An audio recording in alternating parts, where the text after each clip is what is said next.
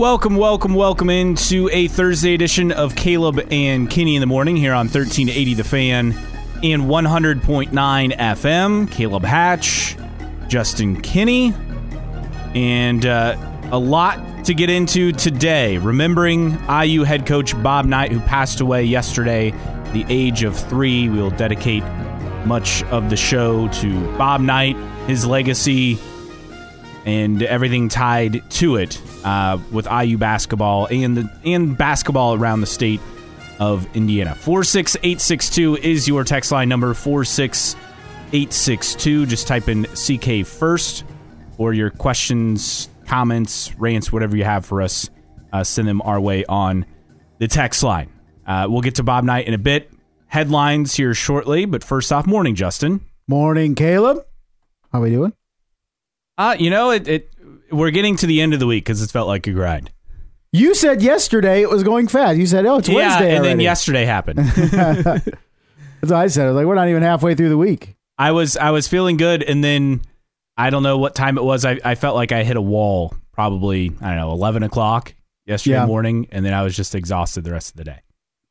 Yeah, now we're into Thursday. Now we're reaching the end of the week. Yes, thankfully. Unless you're like me, who has to work all the way through the weekend. So, I mean, I have other things work-wise, not taking up a ton of time, but Friday night, Saturday afternoon, so there's always something, right? Always something. But yeah, it's a good morning. Didn't have to scrape this morning. Yes, that's a win. Yes, I agree. And slowly getting warmer, and it should be a halfway decent weekend temperature-wise. So Plus, we get an extra hour of sleep this weekend. We do. I, for whatever reason, was thinking earlier this week that, we lose an hour of sleep. No, we gain an hour of sleep. The downside is it gets dark at 5 p.m., which I do not necessarily like. No, but I look at it as a 1 hour sleep is crucial. I don't get worked up by the whole time change thing.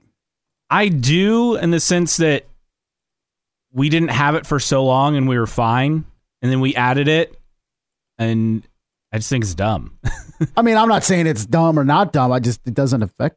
So it's an hour. I guess if I was a farmer, if I was where it was, I'm really impacted by when it's light and when it's dark, maybe, but I'm not. Well, the issue I have is in the spring, when we spring forward, that next 2 weeks is brutal because everything, your body clock is off really? An hour. I'm not affected by an hour. It takes me a while to adjust. Yeah, I'm not affected by an hour. Consider yourself lucky. I'm just always tired. It doesn't matter if it's light or dark or whatever. I'm just always tired. But headlines this morning: the Rangers take out the Diamondbacks for the franchise's first World Series title. 5-0 win last night in Phoenix to seal it. Corey Seager wins his second World Series MVP, and a couple of tin caps. Now World Series champions Austin Hedges and Travis Jankowski. So congrats to the Rangers. I thought this would be a lot closer series than what we got, to be honest. With the way Arizona was playing, yeah, but eventually you just hit that wall, and I think Arizona hit that wall after having to start and play in that first series and continue to go. And I think it was a grind for Arizona. Texas just continued to get stronger, and I don't know why anybody thought Texas was going to lose this game last night. They haven't lost a road game the entire playoffs. So, of course, they were going to win this game. And just an amazing run by the Texas Rangers. First World Series championship in franchise history. Now, I needed some clarification on this because they were the old Washington Senators, but they were the second iteration of the Washington Senators. The original became the Minnesota Twins. The second iteration, that was 61-71, did not win a World Series. And then they became the Texas Rangers. So it's the first World Series in franchise history going back to the Senators, but the Senators did indeed win a World Series way back in 1924. Anyway, I was curious about that last night, but congratulations to Texas Rangers. Bruce Bochy gets another World Series championship as a manager. He is one now of just a handful of managers that have won 4 World Series champions, joining Casey Stengel, Joe McCarthy, Connie Mack, Walter Alston, and Joe Torre. His teams have won 4 of the last 14 World Series. Well, and he joins a list outside of Joe Torre. I mean, those are not modern Yeah, Casey guys. Stengel's the only name that, and Connie Mack, those two guys, but I couldn't tell you who Joe McCarthy or Walter Alston is. No. So the Rangers also, they lost 102 games in 2021. They're the third team to win a World Series within 2 years of a 100-loss season, joining the 1969 Mets and the 1914 Braves. And it shows, though, if you're willing to go out and spend money, which the Texas Rangers did after that 100-loss season, then you can make things happen. And Arizona played well. Zach Gallen last night pitched really well for Arizona, but it was the bullpen that couldn't hold it down, particularly when they put Paul Sewald in, and he just got dominated. Meanwhile, in the NFL, Aiden O'Connell has been named the Las Vegas Raiders starting quarterback for Sunday's game. All right, Jimmy Garoppolo been benched, so O'Connell gets his second start this season after obviously a very tumultuous week for the organization as Mark Davis fired head coach Josh McDaniels, general manager Dave Ziegler, and moved Antonio Pierce, former linebackers coach, longtime NFL linebacker, worked for ESPN for a bit as well, into the interim head coaching role. Yeah, I don't know. I mean, you got to see, I guess, what you have with Aiden O'Connell. It's not like Jimmy G's been very effective. Brian Hoyer's terrible. May as well just see with Aiden O'Connell. I think the Brock Purdy craze, the Brock Purdy effect in the NFL is having impacts on every team in the NFL because everybody thinks that if they don't have a quarterback, think that maybe their mid-round or late-round pick can be Brock Purdy. So you're seeing the Chicago Bears with Tyson Bagent, and they're hoping, hey, maybe this is Brock Purdy. I think that's where you're at with the Vegas Raiders right now, going, hey, maybe we have Brock Purdy and Aiden O'Connell. And all that goes back to Tom Brady, right? As a 6th-round pick, being the greatest quarterback to ever play the game, and everyone's looking for that value pick early on and then build a franchise. I mean, that's what the Niners hope they have with Purdy now. Is that what they have? I don't know. I don't think so. It's not trending in the right direction, certainly, but they're hoping for that moving forward. Yeah, Brock Purdy's the exception rather than the rule, for sure. Meanwhile, in Tennessee, the Titans have ruled out Ryan Tannehill. Once again, Will Levis will start at quarterback for his second start. He'll start tonight against the Pittsburgh Steelers. So for Will Levis, what a turnaround it's been just in the last week and change compared to his time entering the NFL. And then you figured he'd get a chance, and here it's coming halfway through the year. I'm almost surprised Tennessee didn't just trade Tannehill at the deadline. He's going to throw for 4 more touchdowns tonight, right? I don't think so. No? Steelers have a pretty solid defense. Yeah, I'd agree. Dexter pointed out Texas had to make a run too. I mean, they were the 5th seed and the 6th seed in the World Series, which is pretty impressive. I just felt like Arizona, they played well, but eventually they just lost steam. They I don't know. They just didn't look like the team that beat Milwaukee and the Dodgers in the playoffs. They just seemed to peter out at the end, and Texas just seemed to get stronger. 46862 again, your text line number to reach us. This is someone saying desperate times call for desperate measures for the Raiders. Yeah, well, that is a desperate franchise, and you moved to Vegas. You thought you had some momentum, and you lose Derek Carr. He wants out. That was a disaster, and now you've been lucky to hold on to Devontae Adams, and now you're just trying to find a quarterback when you thought Jimmy Garoppolo could be that guy. Not that we thought he could be that guy, to be clear. No. But they were hoping he could be that guy. Here's my thinking with the Raiders. I really think you're looking at it as, how do we get as good of a draft pick as possible? And starting Aiden O'Connell could help a long way towards going to having a high draft pick. In college football, the Big 12 has released their scheduling matrix for the next 4 years, 24 to 2027. It ensures the 16 teams will play one another at home and on the road at least once over the 4-year period. But they're only maintaining 4 permanent rivalries: Baylor, TCU, Arizona, Arizona State, BYU, Utah, and Kansas, Kansas State. But where are the other rivalries? Well, what rivalries are even in the Big 12 anymore?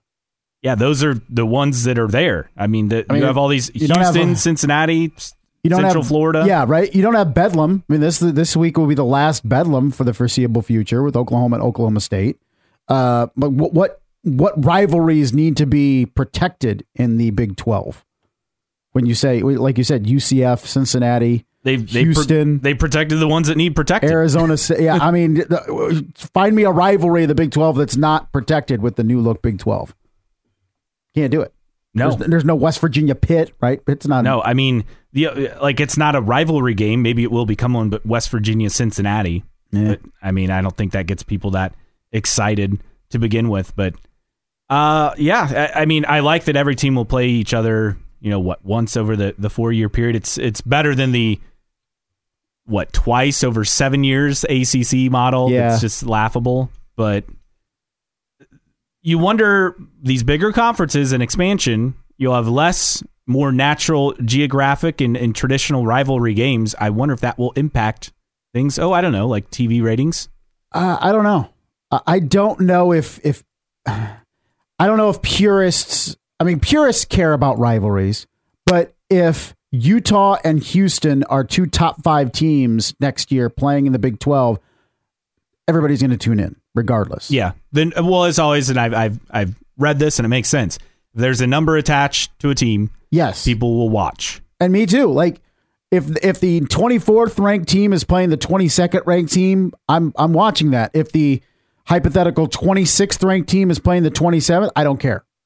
But if you have a top 25 team playing and they're playing each other, then I'm all in. I am to blame for that. So they again will operate without divisions. Top 2 teams will face off in the Big 12 championship game, just like pretty much every other conference moving forward, is scrapping divisions and moving to just top 2 win percentage. No change from what other teams have done. Yeah. In the NBA last night, the Pacers, they stink. Playing the Celtics, it did not go well. 155 points. How do you allow 155 points in a regulation basketball game? I don't know. This is not the All-Star game. No. This is not the Dream Team. 150, that's absurd. Celtics had 75 points at halftime. So stupid. Yeah. It was the second largest margin of victory for the Pacers in a loss. The other was against the Warriors, I think in like the early 90s, if I'm not mistaken. So that is quite the defeat for the Pacers in that game. Again, 155-104, the 51-point margin, second largest in franchise history. TJ McConnell led the way with 18 points. We got to see Jarris Walker, the rookie, get some playing time. He had 8 points in this game. Boston's good, not that anyone expected otherwise. They're 4-0. Pacers dropped to 2-2. But just a near historic defeat for the Pacers. All the excitement from the first 2 games has kind of just evaporated over the last 2 games for the Pacers. To put in perspective, the last time the Celtics scored 155 points in a regular season game, they only had 1 championship banner in the Boston Garden. Red Auerbach was still the coach, and the Lakers were still in Minneapolis. Was it 1958, 1959? Yes. They edged Minneapolis 173-139. At least Minneapolis scored 139 points in that game. The Pacers, again, last night, we mentioned it in their first loss of the season, inability to shoot threes. Last night, they were 5 of 37. 5 of 37. I can shoot 5 of 37 from 3. But that, again, doesn't explain giving up 155 points either. No. Terrible. Well, and we knew defensively, and that would be streaky, right? And they had their moments, positive and negative last year. Well, it's started off the same this year. To be fair, though, the Celtics we expect to be one of the top teams in the East. But, like you said, giving up 155 points is pretty bad. I think this is the thing, too, with the Pacers, is you are hoping to find consistency with the Pacers, and you may still get it. But you had a team that looked like and played like one of the top 10 teams in the NBA through the first 2 games. And I know it's just 2 games, but then you've had a team play as one of the bottom 10 teams in the league the last 2 games. So what is this? Is it more, are the Pacers going to be more like their first 2 games or their last 2 games? Or are they just going to be Dr. Jekyll and Mr. Hyde and just be like this all year where they play really good and then 2 nights later get housed by 41 points like they did last night. The Fort Wayne Komets making a roster move. Forward Cameron Wright recalled by the Bakersfield Condors. And Purdue basketball in action last night. Their final exhibition game. And they defeated Grace College 98-51 at Mackey Arena. I know that there's people out there that want to talk Purdue basketball. They want to talk about IU basketball, at least on the court. I have no interest in exhibition games. I mean, it was cool last night playing Grace and a lot of Blackhawk Christian and area connections there with between Purdue and Grace with players. I get it, but I couldn't care less about exhibition basketball. Couldn't care less.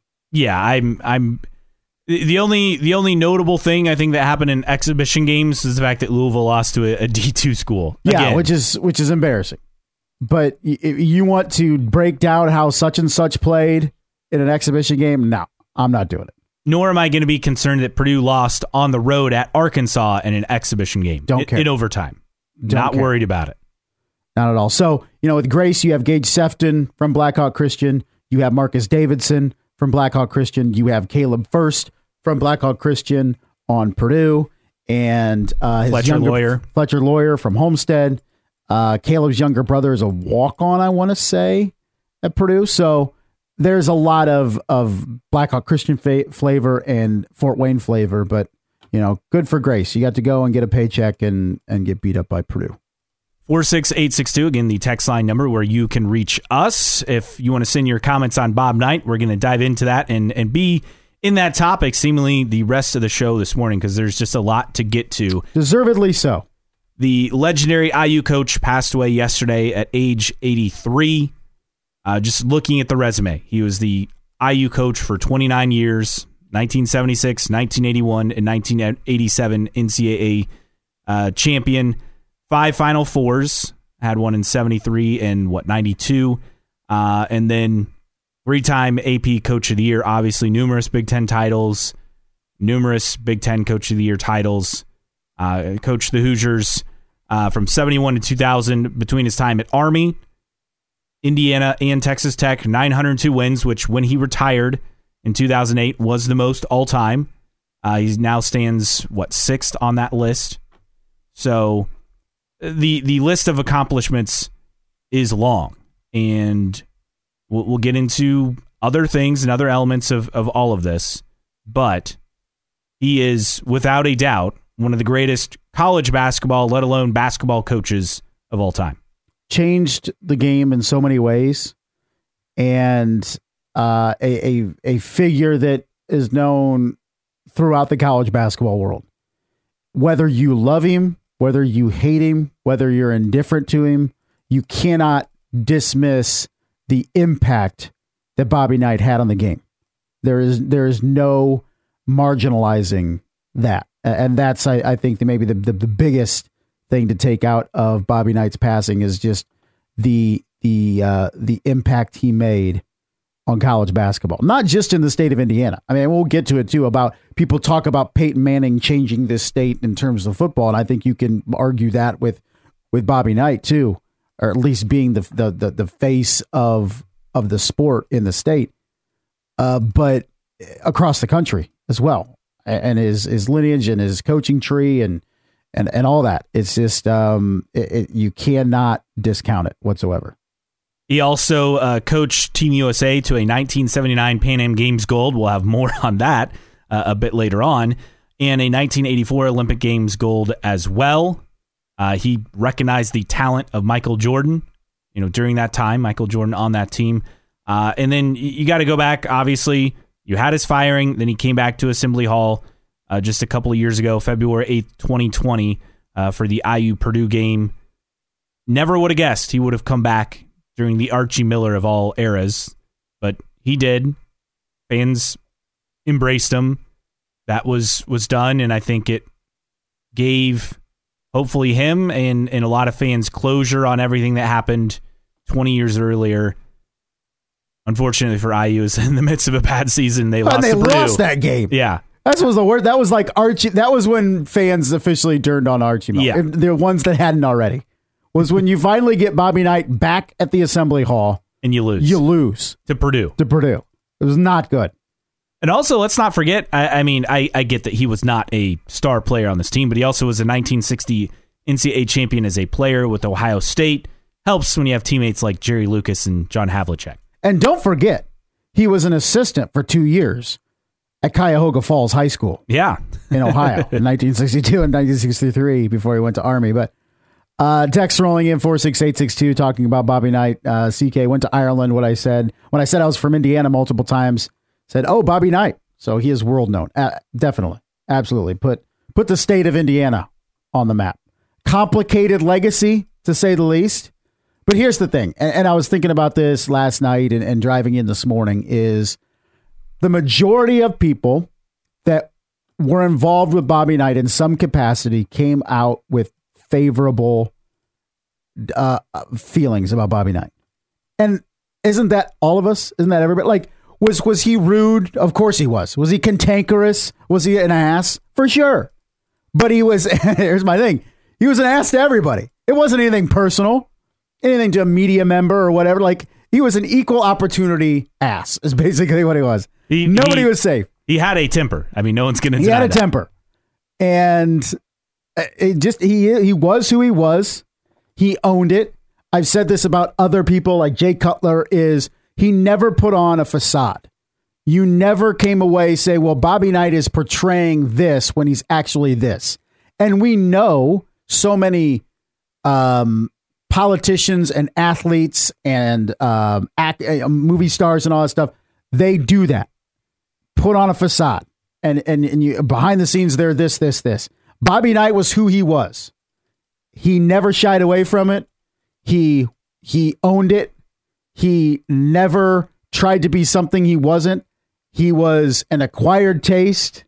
He pissed a lot of people off. But you know what? He was who he was. And either you accepted it or you didn't, and neither was wrong. But at least you knew what you were getting with Bobby Knight. Text coming in, CK. 2 things I loved about Bobby Knight: his love for his players and a commitment to excellence. 2 amazing traits in a coach. He will be missed. Again, keep sending your text 46862, and we'll share your thoughts throughout the show this morning. So we talk about, the success. Also, though, I don't think we can talk about Bobby Knight, right, without some of the failures, and we'll get into that on the other side. And I think sometimes his greatest strengths also turn into his greatest weaknesses, and we'll kind of show you how that played out in these examples on the other side. Caleb and Kenny in the morning, remembering Bobby Knight here on 1380 The Fan and 100.9 FM. Caleb and Kenny in the morning here on 1380 The Fan and 100.9 FM. Caleb Hatch, Justin Kinney, you with us on the text line at 46862. Again, 46862. Continue to send in your texts on former IU coach Bobby Knight, who passed away yesterday at the age of 83. Someone texting in, CK, being an Illini fan for the last 40-plus years, I didn't hate Knight. Always favored wins against the Hoosiers, but totally respected, didn't love Knight. That's, I think, how a lot of people feel, Purdue fans, especially when you grew up watching Bobby Knight coach teams and it was Katie versus Knight, is you didn't like him, and some people despised him, but damn, you respected him.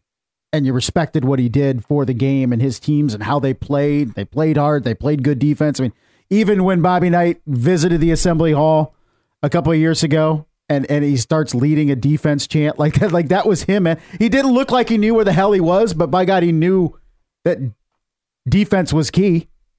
And complicated dude. But I fall back to, he was who he was.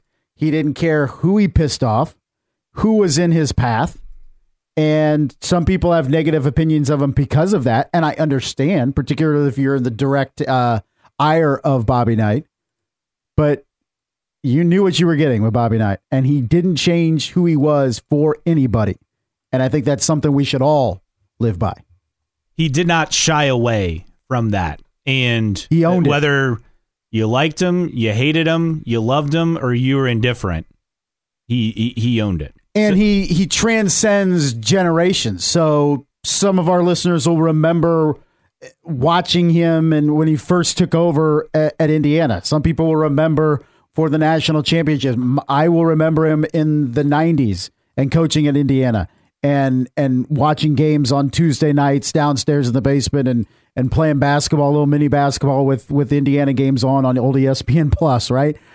Even today, like, young people remember Bobby Knight as, okay, I don't remember him coaching, but I know who this guy is. He was on ESPN or, something like that. I know what even young people know. Okay, I never saw a game that Bobby Knight coached, but I know what he means to the game and what he meant to India, what he meant to college basketball. So he's generationally transcended eras in terms of his impact.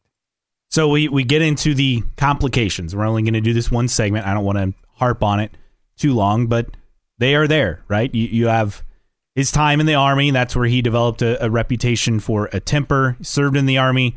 Then he coached there, and that's when that came about. You have a wild incident. I mentioned the 1979 Pan Am Games, coaching Team USA. He was convicted of absentia, which he wasn't extradited, back to Puerto Rico. But basically a police officer apparently accidentally poked him in the eye, and then Knight it was accused of striking him, and then Knight thought he had essentially ruined his chance of coaching Team USA in the Olympics, and obviously didn't go back to Puerto Rico, but obviously did not ruin his chance either as he coached the 1984 Olympic team. But that was really kind of the first incident, and again, probably a misunderstanding based on what I've read. I don't think it was an intentional thing that the officer did, but that's kind of the first really major incident that happened. This was before a practice session. Was given a 6-month jail sentence, but again, extradition efforts by the Puerto Rican government not successful, and that obviously was good for Bobby Knight.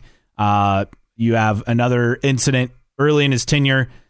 He was jogging to the practice facility.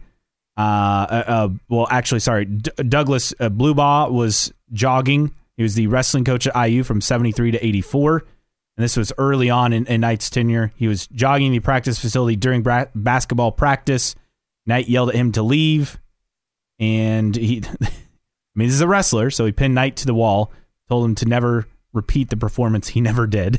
Can you imagine?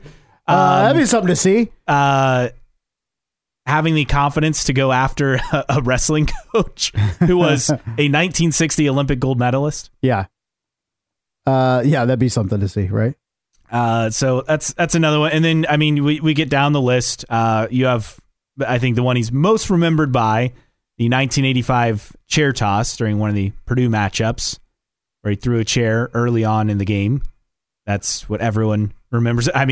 When I said, "Oh, Bobby Knight died," my wife said, "Oh, the guy who threw the chair." I was like, "Yes, that guy."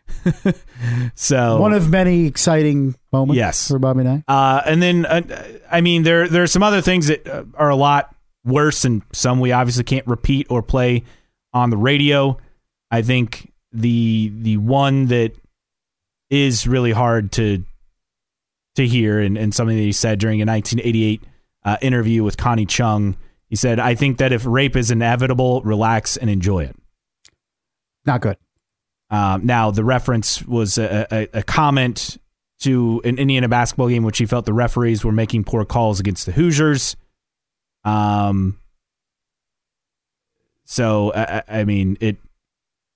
Yeah. Anyway, we'll move on from that comment. I don't really know. You can't really put it in any context that makes sense. But here's the thing with Bobby Knight is he was his own man. He was a unique guy, and he was cut from a different cloth. If Bobby Knight tried to get a job in college basketball now, there's no way he would last. No. There's absolutely no way. In how he approached things, in how he coached kids, and how he spoke to people, it wouldn't fly now. And his greatest, I think, strength was his passion for basketball and his players, but I think that also was his greatest weakness because he could not separate those from each other. It was great when you were winning and having success. It was not great when you were losing or struggling. He just could not separate those things. And I think that passion, that desire, unmatched among basketball coaches, and a guy who he just wanted to win. And win and do it in a way that was, not cheating, but just win and had a passion as far as a tactician for that. But I think that also was one of his greatest downfalls. I mean, you hear former players, and now not all of them, mind you, and we'll get to a story in a bit, but a lot of them have exceptional things to say about Bobby Knight. And he was a great fit for a lot of players and maybe a not great fit for other players. And that's just the reality. And he was a dude that held grudges. I mean, when the 81 team celebrated 25 years, didn't come. When in 2016, 1976 team had a 40th reunion, you didn't come. I wholeheartedly believe that if Bobby Knight was in sound mind in 2020, he's not at the Assembly Hall. That was a dude that was obviously sick and suffering from dementia. And I think he knew where he was, but I just don't feel like the Bobby Knight in his quote unquote prime is going back to Indiana because he held that grudge. Well, and he even said in 2017, he made some comments about that on the Dan Patrick Show. So I just feel like it was healing, I think, more for Indiana fans to see him back there than it was for Bobby Knight. I wholeheartedly, you could see when he came out on the, like, this dude is sick. And I just have a hard time thinking that Bobby Knight of 10 years before that would go back to IU. And of course you can get into so many different things about it. He's just a complicated dude. And you ask 10 people opinions of Bobby Knight and you'll get 10 different answers. Mm-hmm.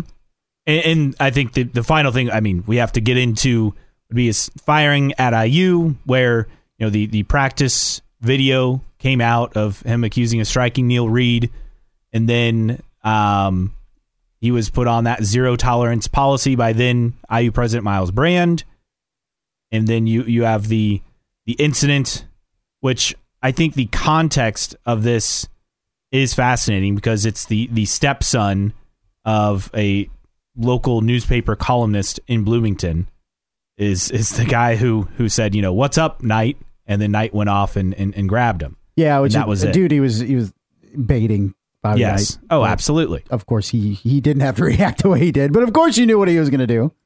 Just how Bobby Knight rolls. And then it was a wild, what was it, a week? I mean, it felt like a week.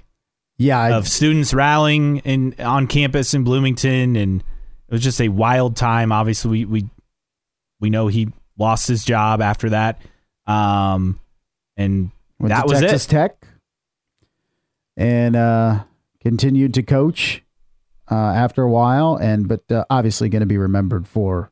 I mean, that's the thing is people don't remember. He coached 7 or 8 years at Texas Tech. Yes, it wasn't just a couple of years. Had some success, led him to a Sweet 16. He coached at Texas Tech. He coached at Texas Tech longer than he was at Army, which is pretty amazing. I mean, had more success at Texas Tech than he had at IU late in his time at IU. Right. Which is kind of crazy to think about. But they were able to get to a Sweet 16, get to a round of 32. I remember some of those teams. Andre Emmett, if you remember him. He was pretty good basketball player for Texas Tech in that time. Several texts coming in. CK, I remember back in the early 1980s when Bobby Knight brought IU basketball to the Coliseum. My father took me and my brother to that game. P.S. Did he write as his last wish to be buried upside down so his critics could kiss his you-know-what? Yes, he did. Here it is. When my time on earth is gone and my activities here are past, I want they bury me upside down and my critics can kiss my... Love it, man. That's one of my favorite Bobby Knight quotes. Another text coming in. CK, a year prior to the last undefeated season in 76, an injury to Scott May most likely prevented IU going undefeated in 75 as well. Yeah, everyone focuses on the 76 team, but the 75 team was as good or better. It just got caught up by an injury. And he knew that. He would be asked about winning the championship in 76, and he would respond, should be too, because he was upset that his team finished 31-1, lost to Kentucky that year. He was just a guy that also just remembered his losses more than his wins. And so many coaches are like that. Yes. Bobby Knight was definitely that dude that you could bring up the 3 national titles and he would bring up 2 or 3 years where they should have won national titles. Yeah, well, it's always the coaches are going to remember the ones that got away over the ones that you actually got. That's just kind of the reality of the situation. Doug texting in, CK, you cannot praise a man like Knight when he brought so much shame to his university. Signed, Joe Paterno. Joe Paterno is another dude with a complicated legacy at Penn State. And Bobby Knight, I think, with time has healed wounds, I believe. It's not marginalizing the things he did or didn't do, but there's no doubt. There's no doubting the impact that Bobby Knight had on Indiana, on this state, on college basketball as a whole. Before Peyton Manning was Indiana, Bobby Knight was Indiana. And we'll dive into that next, his impact on basketball in the state. And we're talking about a guy who was perhaps the most powerful figure in the state of Indiana for about 25 years. That's next. Caleb and Kenny in the morning, remembering Bob Knight here on 1380 The Fan and 100.9 FM. Caleb and Kenny in the morning here on a Thursday. Caleb Hatch, Justin Kinney, 46862 is how you reach us on the text line. Again, 46862. Spinning today, remembering Bobby Knight, legendary IU coach, passing away at age 83 yesterday, and diving into the impact he had on basketball in the state. We were just during the break kind of talking about, we're not going to do this as a topic because I hate this topic, but who would be on the Mount Rushmore of Indiana sports, in the state, and it's, Bob Knight, Peyton Manning, Reggie Miller, and we came up with Larry Bird as far as some of the most influential people. You could add other names, obviously Oscar Robertson, Gene Cady, Bobby Plump. Yeah, it's those four. Oscar Charlton, a great player in baseball. Major Taylor in cycling. I mean, there are a lot of other names. Nope. DeMarcus Beasley. But his impact on basketball in the state. I mean, you go to a time from the mid-'70s to his firing at IU, basically. I mean, he was perhaps the most well-known and powerful person in the state for 25 years. Yeah. He was what Nick Saban is in Alabama in terms of his power in the state. And in a state obsessed with basketball, and at the peak of that time period, I mean, think about this. He came to IU during basketball, maybe not quite at its peak, but in its heyday, with having the single class tournament, and that ended shortly before he was fired at IU. But to think about that aspect of it as well. I mean, the single class basketball's peak felt like the 50s and 60s, but he came to IU shortly after. It was still incredibly popular. And then obviously going to class basketball in the late 90s, and then Knight fired in 2000. Those things intersected with each other, and the state having, a lot of talented players. They still have talented players in basketball, don't get me wrong, but the kind of community support for players in that era, I think we don't get to see something like that very often anymore. Now, we saw it a few years ago with Romeo Langford, for example, but that's one of the more recent examples I can think of.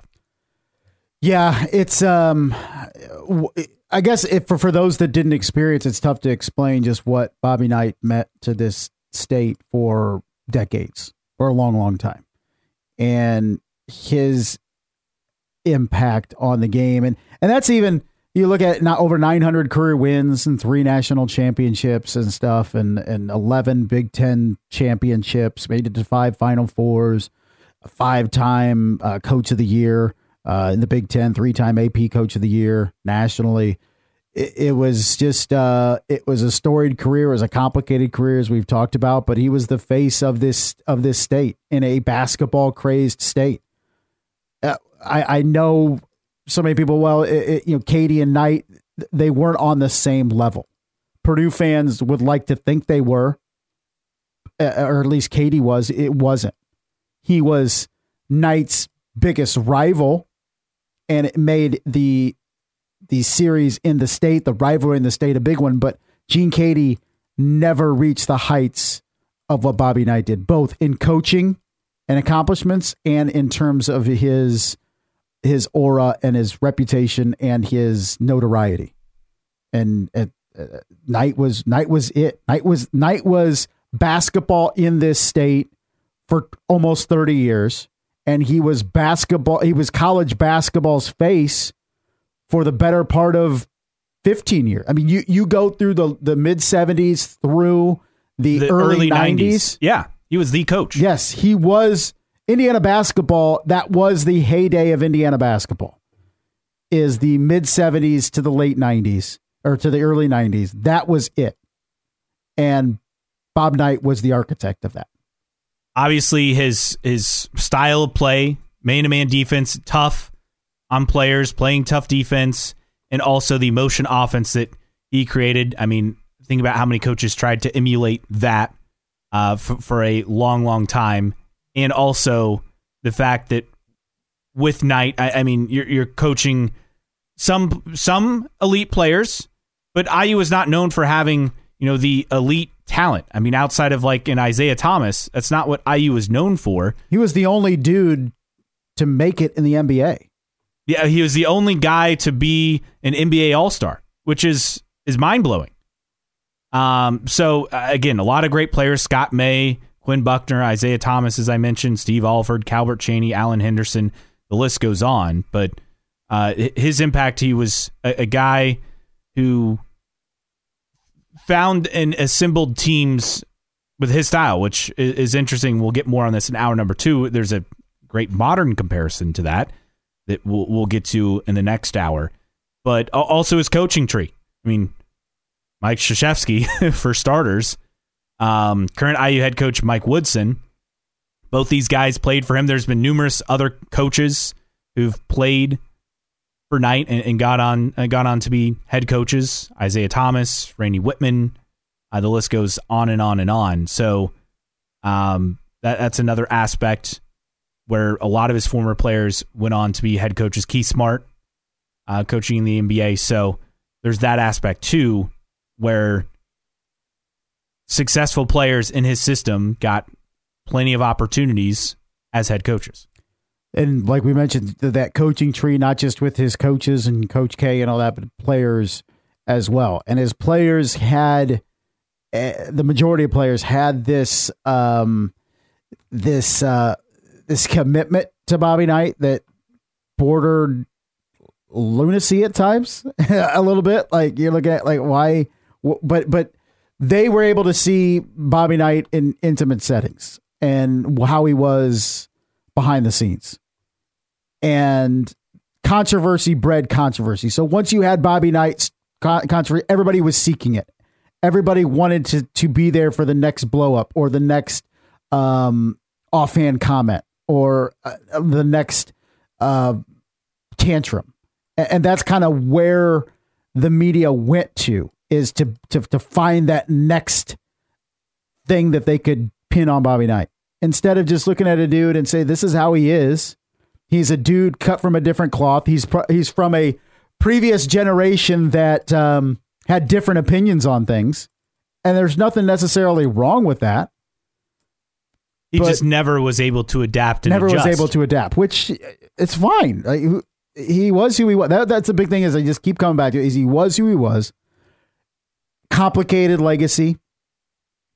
But you can't argue with what he was able to do with his teams and winning games and winning national championships and developing. And I think this is a big thing too, is developing good people. Well, and yeah, he was, it wasn't just winning. He wanted to win, but he also wanted to get guys that fit his system. He also wanted to graduate players.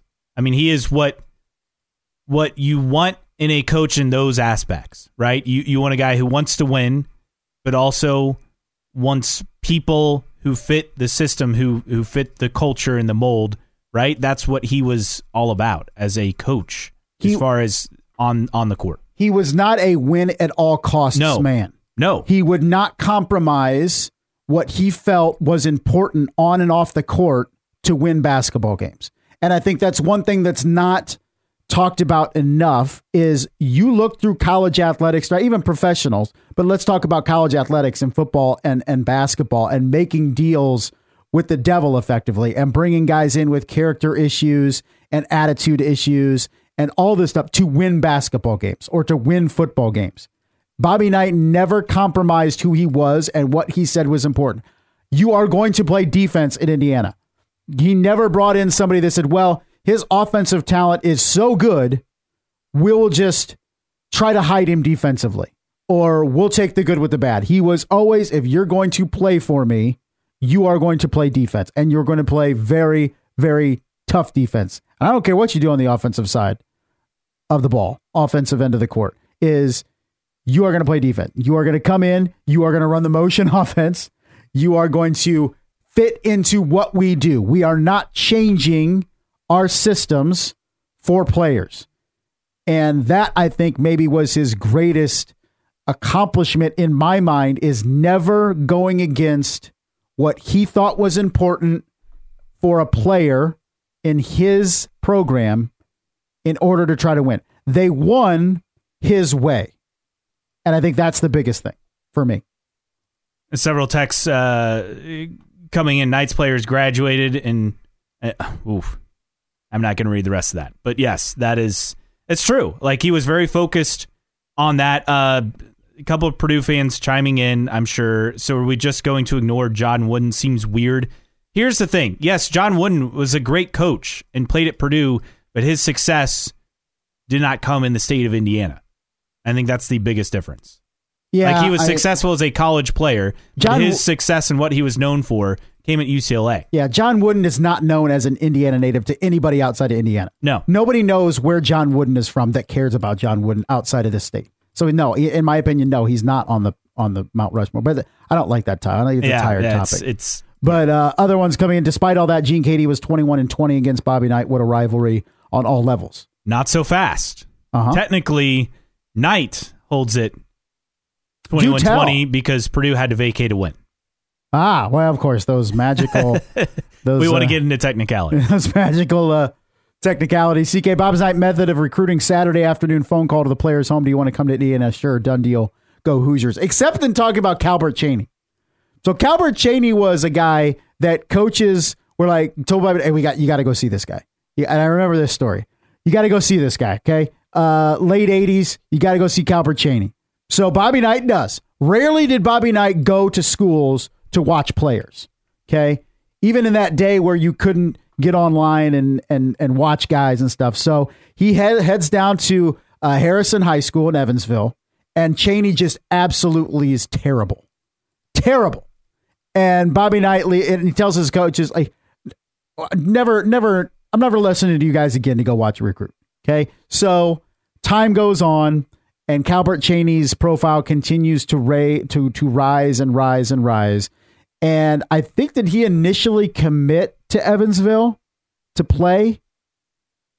I want to say he did. And then all of a sudden he comes to a summer camp, I guess. Calbert Cheaney comes to a summer camp at IU, has already a commit to Evansville. And Bobby Knight's like, why aren't we recruiting this kid? And his coach is like, we did. We went to go see his game and he stunk. And you said never to bring him up with you again. Well, at that point, then Calbert Cheaney eventually switched his commitment to Indiana. But that's just an amusing story. That's like, no, I'm never going to watch these kids again that you tell me to go. And then he comes to a camp. He's like, why aren't we recruiting this kid? So, but that was the thing. That was recruiting for Bobby Knight, was seeing kids play. He didn't care about, and this was pre-rivals and star rankings and all that stuff for sure. There's nothing online. He never cared what guys did as individuals. It was all about what they brought to as a team. And one other note I want to get to before we move on in hour number 2 to other topics surrounding Bob Knight, his legacy in Indiana basketball, not just the program, but the state of Indiana basketball. A Big Ten Network running a programming slate dedicated to Bob Knight. So it started actually at 11 o'clock last night. Starting here in just a minute, Indiana at Purdue on January 9th, 1989 will air. They have a Remembering Bob Knight program that will run at 9 at 10 a.m. Michigan State at Indiana, February 26, 2000. Is that the Kirk Haston game? I do. What year? 2000? Or no, that would have been 2001. Yeah. They'll also run the 76 NCAA championship game against Michigan at 1 o'clock this afternoon. They'll air Remembering Bob Knight a couple other times as well. So Big Ten Network going all in on programming for Bob Knight. Coming up on the other side in hour number 2, IU basketball post-Knight. I don't think we can talk about Knight's legacy without talking about the program after Bob Knight was fired. We'll get to that next. Plus, also, Knight finding a way to elevate his teams at his peak. We touched on the lack of success his players had in the NBA. Interactions with Knight. We want you to send your interactions. We'll ask for those later around 8:30 and just and experiences. And then we'll wrap up with a fun non-Knight story at the end of the show. That's all to come. Hour number 2, Caleb and Kenny in the morning, Remembering Bob Knight here on 1380 The Fan and 100.9 FM. Hour number 2, Caleb and Kenny in the morning here on 1380 The Fan and 100.9 FM. Caleb Hatch, Justin Kinney with you, and you can join the conversation 46862, the text line number 46862. Just type in CK first in your question, comment, rant, whatever you have. We're spending the show today remembering legendary IU coach Bob Knight, who died yesterday at the age of 83. Coming up this hour on the show, we'll talk about IU basketball post-Bob Knight and the struggles they have had. Also, how Knight found a way to elevate his teams at his peak. Despite having a lot of talented college players, that didn't translate to success in the NBA. And interactions with that. I never had a personal interaction with Knight, but you can send any stories or interactions our way. We'll get to that a bit later on this hour on the show. Then we'll wrap up with a interesting non-Knight story. Don't forget, is it a bear story? No. Oh, okay. Not a bear story, unfortunately. You can stream us 1380thefan.com if you can't listen on your radio. Also on the free 1380 The Fan app on your phone. Again, free to download or on your smart speaker. So I think you talk about Knight, you talk about his success, you talk about his failures, but also I don't think you can have that conversation without Indiana basketball post-Knight, the last 20 plus years. They're linked, right? And it's always hard to follow a legend in any sport. And IU following that, it's been a very mixed bag since Knight. They've gone through a handful of coaches. They've had highs, they've had lows.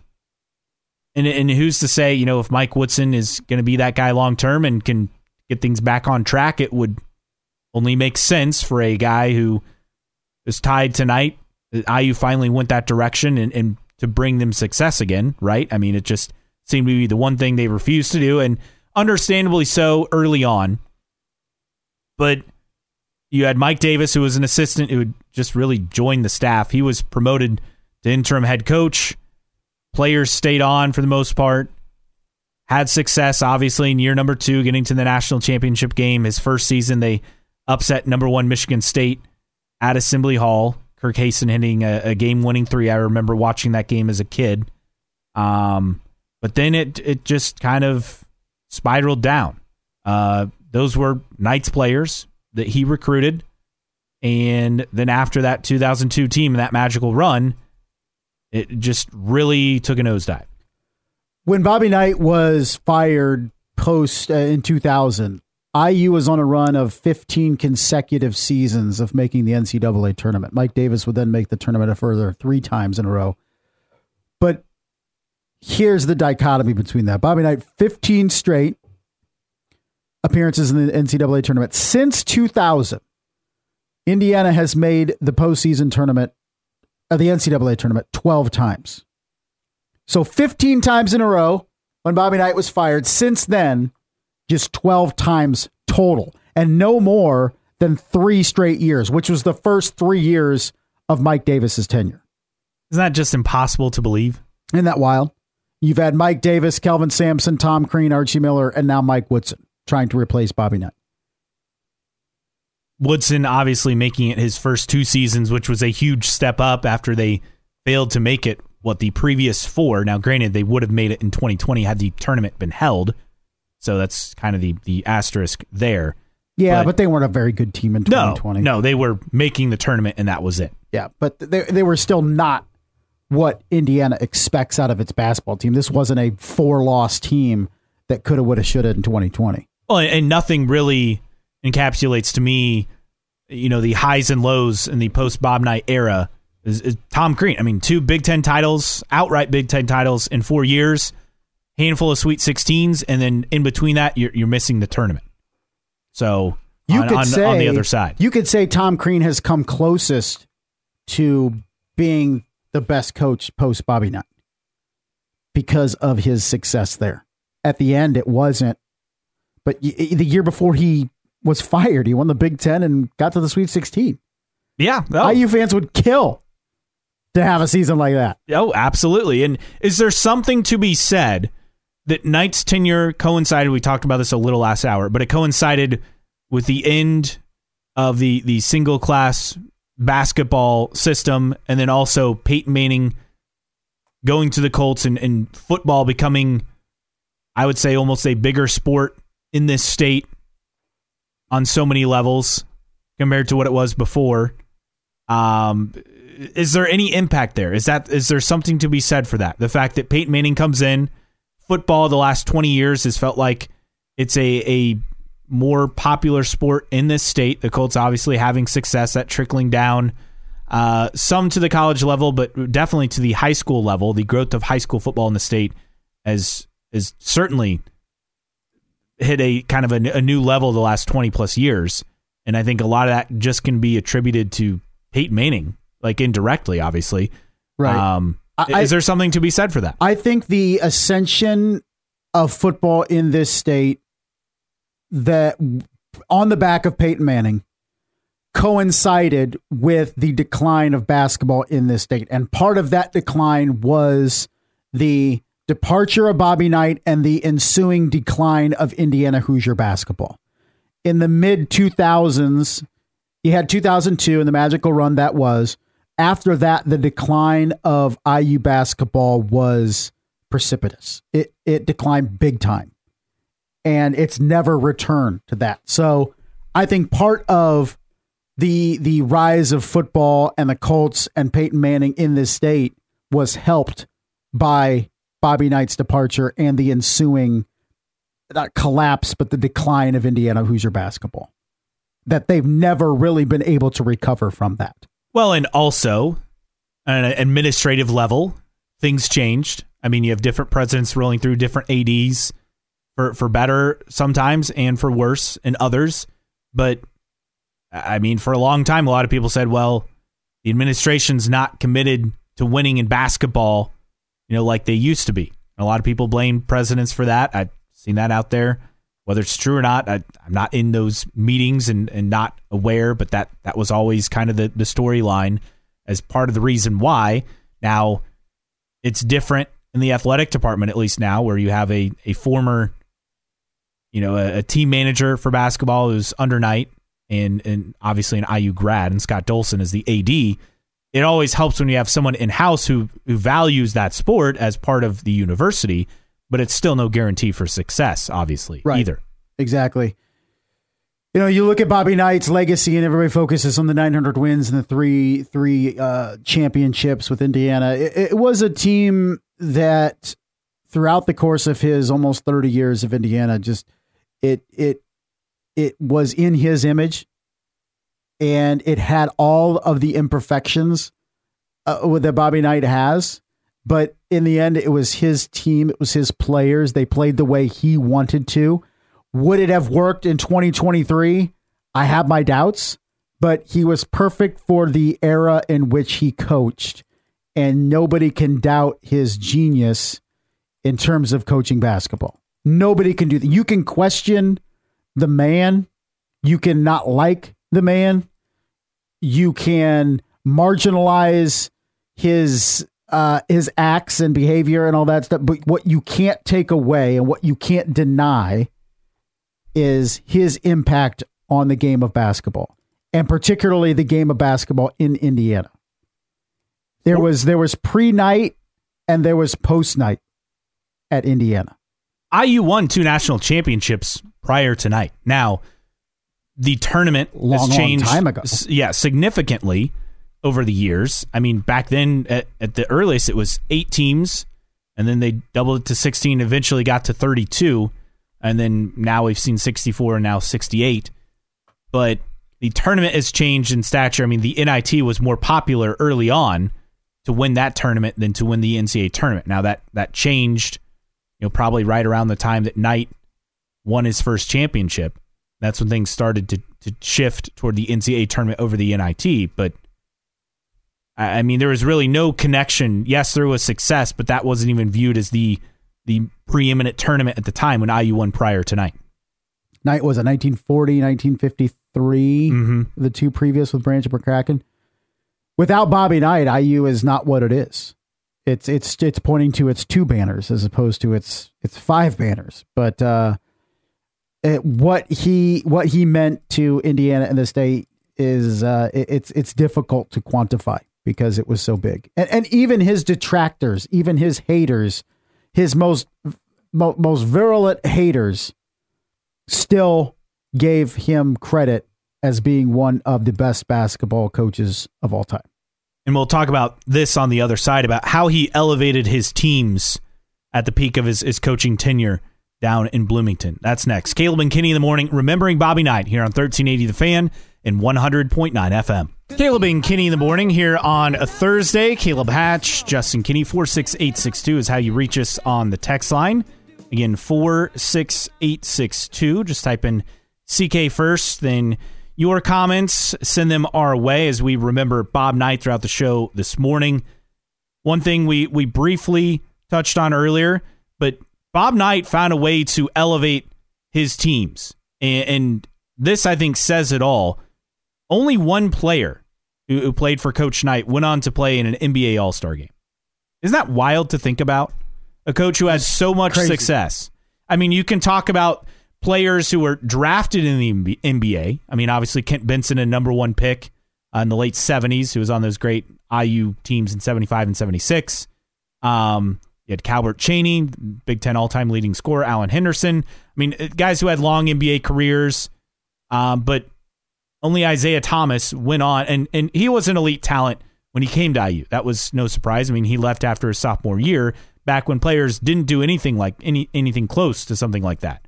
So it's kind of hard to believe, but that goes to show you how much he went for culture and fit and system over stockpiling talent when it came to not only recruiting, but also his coaching philosophy. Another reason why I don't think Bobby Knight's approach would work now, because so many people are infatuated with stars and bringing guys in and doing that. So many people point to Brad Stevens as this generation's Bobby Knight, right? For what he did at Butler with guys that weren't very highly recruited, but he was able to do what he did without bringing in consistently quote unquote top talent. He was able to get really good players, some of the best players in this state's history. You talk about guys like Damon Bailey and Calbert Chaney and stuff like that. Steve Alford. And yet just never had those absolutely stacked teams in terms, particularly in the 80s,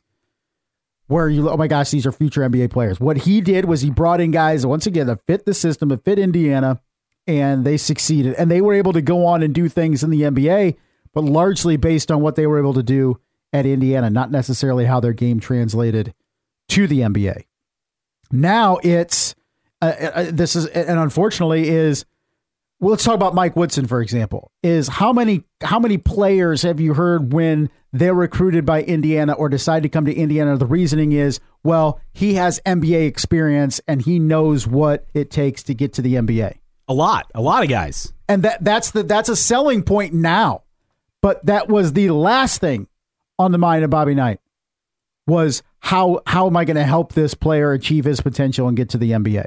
But what he did do is win a hell of a lot of basketball games, and he graduated his players at a clip that was almost double what the average clip was back in the day, and had reputable young men that played for him. And almost all of them would go to bat for him even today. And I think that's another part that just kind of adds to it, is that despite everything on and off court, a majority, and again, a majority, from what we've read and seen, would go to bat for Coach Knight and had very positive things to say about it. Now, I was reading Isaiah Thomas, I think, said that Knight would find a way to push you to your limit and get you go past it, even though you didn't think it was possible. But he'd get you to that place on the court. He always wanted more from his players and push them. And that transcends basketball. It goes across life, right? Just when you think you can't go any further, you find a way to go further. It's kind of what he instilled in his players.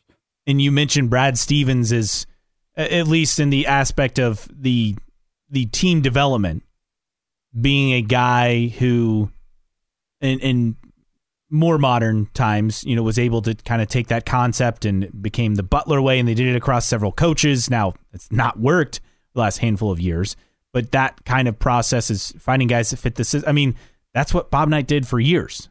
And he owned the state in recruiting at a time when basketball in the state was second to none. There's no competition with football. You didn't have an NFL team for the first nearly decade plus of his tenure, so that obviously helps.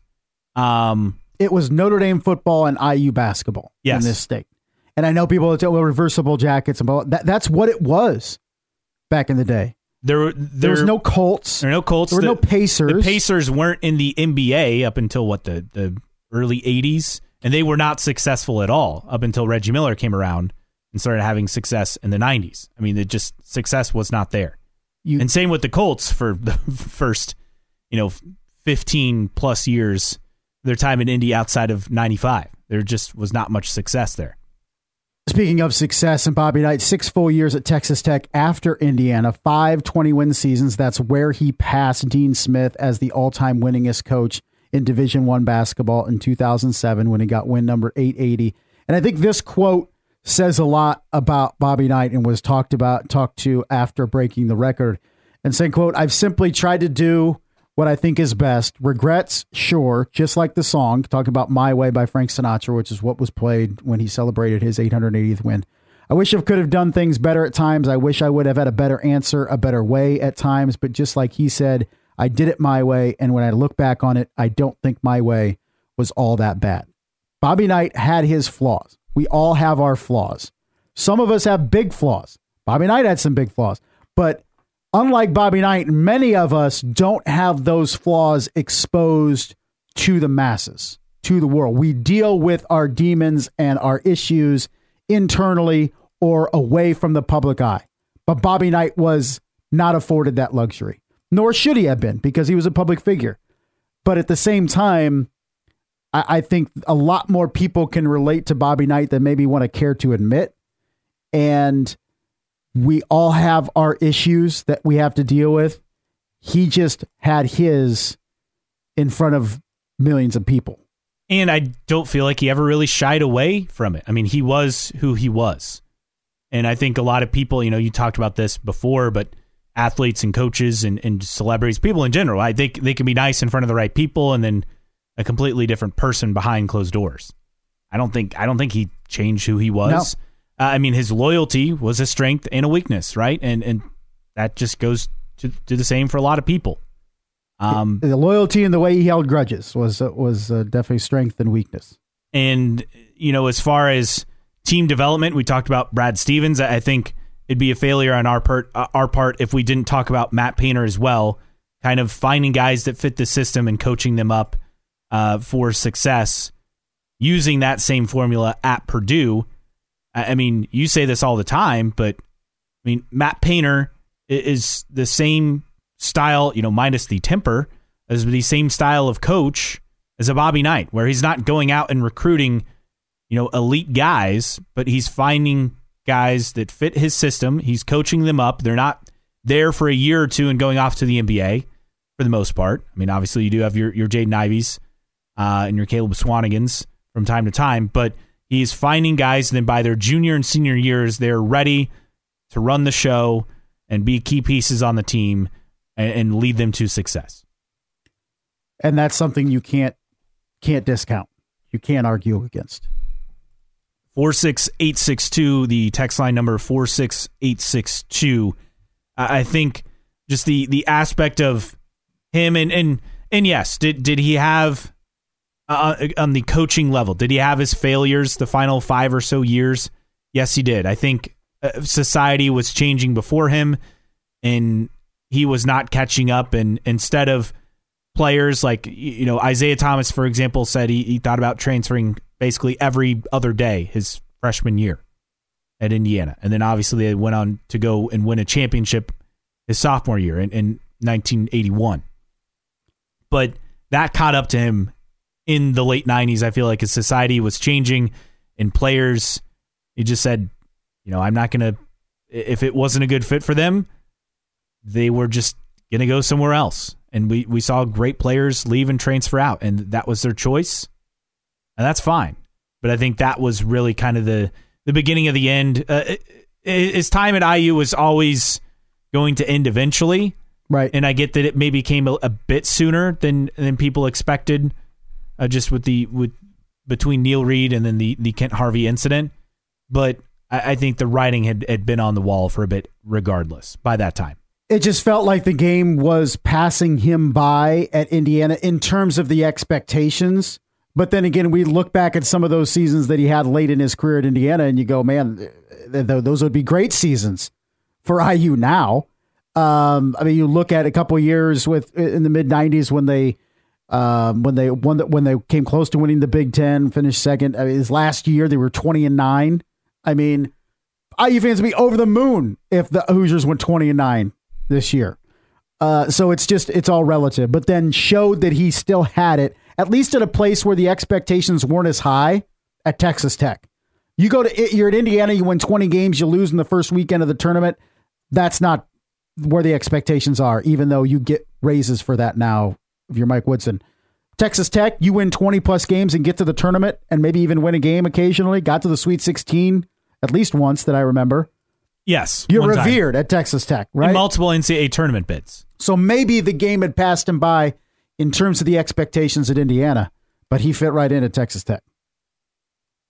Yeah, and I think that was a way for him to regroup, finish out his career, and again, have success, start fresh, because I think at Indiana it was kind of becoming like a Bobby Bowden situation where Florida State had clearly fallen off at the end of Bobby Bowden's tenure as a Florida State football coach, and it was, kind of like that awkward, what do we do here?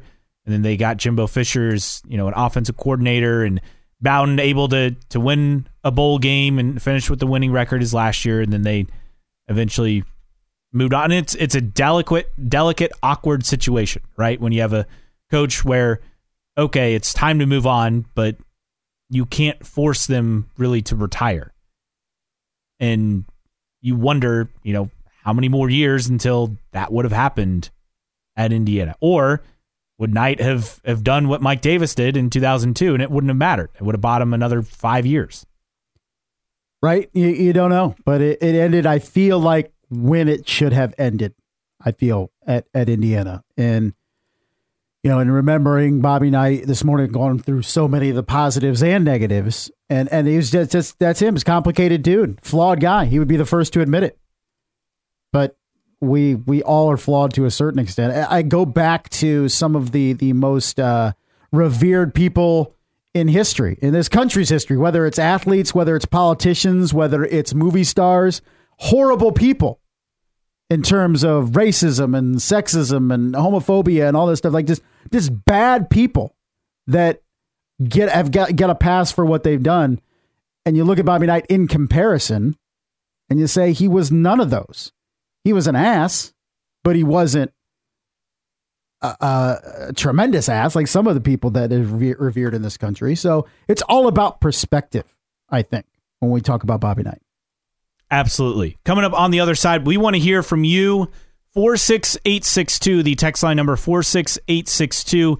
If you ever had an interaction or a story with Coach Knight, send them our way. Again, 46862. That's next. Caleb and Kenny in the morning, remembering Bobby Knight, IU coach, passing away at age 83. That we'll continue on with more here on Caleb and Kenny in the morning, 1380 The Fan and 100.9 FM. Caleb and Kenny in the morning here on 1380 The Fan, 100.9 FM. Caleb Hatch, Justin Kinney. Remembering Bob Knight, the IU coaching legend, passing away at age 83 yesterday. The General, as he was known. Obviously, his health declined in recent years, but he was able to come back and, I guess, make amends to some extent. I think it meant more to the people in the crowd and to people in the state that he came back to Assembly Hall in 2020 than maybe it did for Knight. But I think it was the closure everyone needed on that situation. I think that was the biggest thing, was closure for a lot of people that were so invested in that and hoping and praying that Bobby Knight would return on good terms, and he did. Now, I'll go back to what I said in the first hour. I don't think if Bobby Knight was of sound mind, he makes that decision to go back, because that's just the kind of the dude he was and holding grudges. But it was good to see him back. It is an emotional video to watch, and even more emotional when you factor in that IU lost to Purdue. Archie Miller couldn't even win that game when Bobby Knight returned. It kind of sucked some of the energy out of it. But it's interesting to watch that video, and I think that's a perfect video to watch to understand what he meant. And people that are in their 50s and 60s, of course, revere Bobby Knight for a certain way, and us in 30s and 40s. But you saw a lot of young people, college people that knew, that understood what Bobby Knight means and meant to Indiana. And you see there were tears from young people that had never seen Bobby Knight coach a game at Indiana, that just knew how much he impacted the university and the program. I'm going to do something that we've not done on the show, but I think this is the time to do it. Someone texting in, they have a good story. Too much to text. So here's the thing. You can text in at 46862 or call 260-447-8500 if you have a Bob Knight story. Obviously, keep it clean. But again, 260-447-8500 if you have any Bob Knight stories. I never had any personal interaction. No, I didn't either. I remember when Bob Knight was fired, I was a kid. This is kind of like a wild time. I think at the time I would have been 11 years old. And then really the only other thing I can think of that came to mind was I lived in Lubbock for a bit, and it was wild to be driving around listening to the local sports radio station there, I think on a Saturday morning. And I heard a voice on the air, and I realized after a bit of time, wait a second, that's Bobby Knight on the radio, because he lived in Lubbock for a long time out in West Texas, not just from his coaching career, but also stayed there. And here he was on the radio doing an interview on a Saturday morning show. So it was just kind of the most unexpected thing that came up. But we have a guest on the line. Who are we speaking with here on the radio? Hey, yeah, this is Paul. Paul? All right. What's your story? Well, years ago, and this was obviously years ago, my wife worked at a sport apparel company, and she poked fun at me, said that, yeah, they're going to a trade show where Bob Knight's going to be there. And it was just a joke, and I was like, oh, my gosh, yeah, I should go with you. But then she said she was just kidding. Well, they get there, and he was actually there, unbelievably. And I know. Yeah, crazy story, because I was like, man, I should have taken the day off. But so anyway, she gets up to meet him, and she's talking to him, and she said, this was back in, we got married in 93. And so on our honeymoon, she told Bob that first she said that me and my brother are big IU fans, and then she told him that we even had to watch the basketball game, the Michigan game in 93 on our honeymoon. And he kind of laughed and he said, well, I hope your brother or his brother wasn't with you. So that's typical Bobby. So he obviously knew that he wasn't with us, but it sounded funny because, the start of the conversation was me and my brother were big fans, and we watched you on the honeymoon. Outstanding. That is outstanding. That's something I could definitely see Coach Knight saying. Thanks so much for the phone call, Paul. Thanks, Paul. Yep, bye. 260-447-8500. Also 46862 on the text line. If you have a Bob Knight story, let us know. Caleb and Kenny in the morning. But yeah, we were kids when he was, either at his peak or late in his career. I was just a kid when he was fired, so it was really hard for me to have any interaction. I've met some other IU coaches in the past. Met Tom Crean once. He was pretty cordial. But did you see him were you guys both going to the tanning salon? No. Oh, okay. No, I saw him like at an IU event in college that he was like signing, and he was signing like the just the typical, like, has his picture on it and you sign it. But I was wearing like the Crean and crimson shirt, and then he's like, "Oh, you want me to sign your shirt too?" I was like, "Oh yeah." Like, I didn't even think about it. Yeah. That text come in, CK. Seemed like he took joy in pushing the media and IU administration in his last years at IU. It was something to watch. He always liked pushing the media. Cantankerous for sure. Cantankerous, dude. And you talk to anybody that's a media member, they probably have a story. Oh, I'm sure.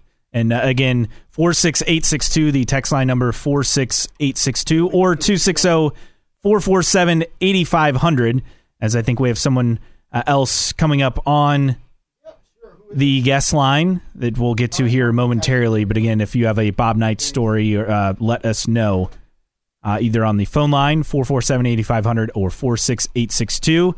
And someone else who wants to share a short story. Who is this on the line? Hey, this is Mark. Mark? Yep. All right, buddy, go right ahead. What do you got? Well, I texted you just earlier, but my mother, she was the athletic secretary, and that's when it was IPFW under the tenure of Andy Piazza. And they were hosting a $100 a plate dinner that evening and Mr. Knight was the speaker, of course. But he was a very charming man towards my mother. And the pictures we got are incredible. We've got those pictures hanging on my brother's wall right next to the picture of the shot that Keith Smart drained. But, their arms are around each other and big smile on Bobby Knight's face. And my mom said he was just the most charming and flirtatious man she'd ever been around that night. That's awesome. Yep. Thank you. All right. Thanks, Mark. That's Mark with the phone call. Thanks to Mark. Again, we have a little bit more time before we move on, but 46862 or 260-447-8500 if you have a story or something you'd like to share with a personal interaction with Coach Knight, let us know. I guess my question would be now, how does Indiana remember Bobby Knight? Because there's nothing around the assembly hall or anything. There's nothing named. No. There's not a statue. I mean, it's Branch McCracken Court. Right. So you can't change the court name. Yeah. There's no bronze bust of Bobby. Like, is there something that now that he is gone from Indiana that they do? And like you mentioned, you can't be the court. It's Branch McCracken Court. You're not renaming the assembly hall or anything. He turned down a statue previously, but now he can't turn it down. Correct. So I just wonder what I imagine it'll be something, but what will it be? Is it as simple as a statue somewhere in the mezzanine or something at the assembly hall? Could be. I mean, here's the thing: he didn't want it. It depends, what his family decides to do or not do as well in that situation. Yes, very true. Text coming in to 46862. My buddies and I would constantly quote the leaked locker audio versus Purdue. Was that the one where he was like, "I'm sick and effing tired of losing to Purdue every year"? Yes. That's a classic. Great audio, just can't play it on the radio. Yeah, like most things of Bobby Knight. Like the outtakes from his old golf show. Have you ever watched those? Yes. Oh, just hysterical. Just amazing. I could watch that for go look it up if you don't know what we're talking about. Go to YouTube and just search. I'm sure you can search Bobby Knight golf show or something, and the outtakes from the show, tremendous, just tremendous. Something else of note I want to get to real quick. Archie Miller, of all people, had some very positive things. He said he was really good to me. There's not 4 or 5 coaches in the game of basketball, period, that are as good as him. Archie Miller, now the head coach at Rhode Island. He's been there, I think this is now his second season that he's about to start. But even Archie Miller, former IU coach, who did obviously, coach at Indiana, not have success. One of those many coaches to not have success at IU post Bobby Knight, but had positive things and was there as the head coach when Knight returned to Assembly Hall. And I think too is something to remember with Bobby Knight and Dean Smith for that. Both suffered through dementia in their later couple years, and I think it's a reminder to appreciate not just the Dean Smiths and the Bobby Knights of the world, but everybody that you know and family and stuff, because at some point either they're going to be gone permanently or they're gone mentally. And we saw that with Dean Smith and we saw it with Bobby Knight is just the importance of appreciating what you have and all that. I think that's a lesson too when you look at two great coaches as both kind of went in similar fashion. Both I think died at 83. I think Dean Smith died at 83 and had dementia. So two of the greatest coaches of all time in college basketball, similar paths in terms of their later years. And it's the worst when you have two of those bright minds that they just seem to go away. But I know that impacts so many other people with dementia and Alzheimer's. Coming up on the other side, we'll wrap up the show here on a Thursday. Let's have some fun. Florida police have finally caught up to the elusive Booty Patrol roaming the streets. We'll get to that story next. Caleb and Kenny in the morning, 1380 The Fan and 100.9 FM. Wrapping up here on a Thursday, and final story to get to today. The elusive Booty Patrol is no longer on the run in DeSoto County, Florida. This is phenomenal. Police, the DeSoto County Sheriff's Office, were warning the public about a driver who was impersonating law enforcement under the Booty Patrol moniker. Literally stickers on this Chevy Silverado, a white pickup. There were decals on the pickup truck. And a traffic stop was conducted on Sunday. Driver was given a citation, which pertains to certain lights prohibited. Yeah, he had red and blue lights on the car. Well, they're pulling people over. You can't do that. I mean, that's impersonating an officer, obviously. So I am all for Booty Patrol. I encourage people to be part of the Booty Patrol, but don't pretend you're Border Patrol. Yeah. Yeah, and that's that. I mean, green decals like that. That's what it was made to look like. And obviously, they have stopped the driver and taking care of the incident, at least for now. But just absolutely wild. Hysterical. I appreciate a good Booty Patrol, but not impersonating officers. But yeah, had red and blue lights. And again, green decals and stickers like a Border Patrol vehicle would have. He said, posted photos of the truck on social media to raise awareness about people impersonating authorities. He's only out there trying to raise awareness as Booty Patrol. So he's doing a public service, but he just has to be careful on his how he does that, how he portrays that. Just this is good. Just a classic Florida man case. Oh, absolutely. Only in Florida. I'm going to get some of those decals and just slap them all over your car. No, you're not. For Justin Kinney. I could slap them over some of the cars that have been sitting in our lot for seemingly days. Yeah, there have been random cars just sitting in the parking lot for several days untouched. Maybe they're Booty Patrol undercover. I don't know. For Justin Kinney, I am Caleb Hatch. Dan Patrick Show coming up next. The Herd with Colin Cowherd at noon. Indiana Sports Beat with Jim Coyle. Sure, you'll get a lot more remembering Coach Knight on that show today from 3 to 4. And, of course, also on the Sports Rush with Brett Rump from 4 to 6. Final chance to win IU football tickets as the Hoosiers host Wisconsin this Saturday at Memorial Stadium. That's all to come today here on 1380 The Fan and 100.9 FM.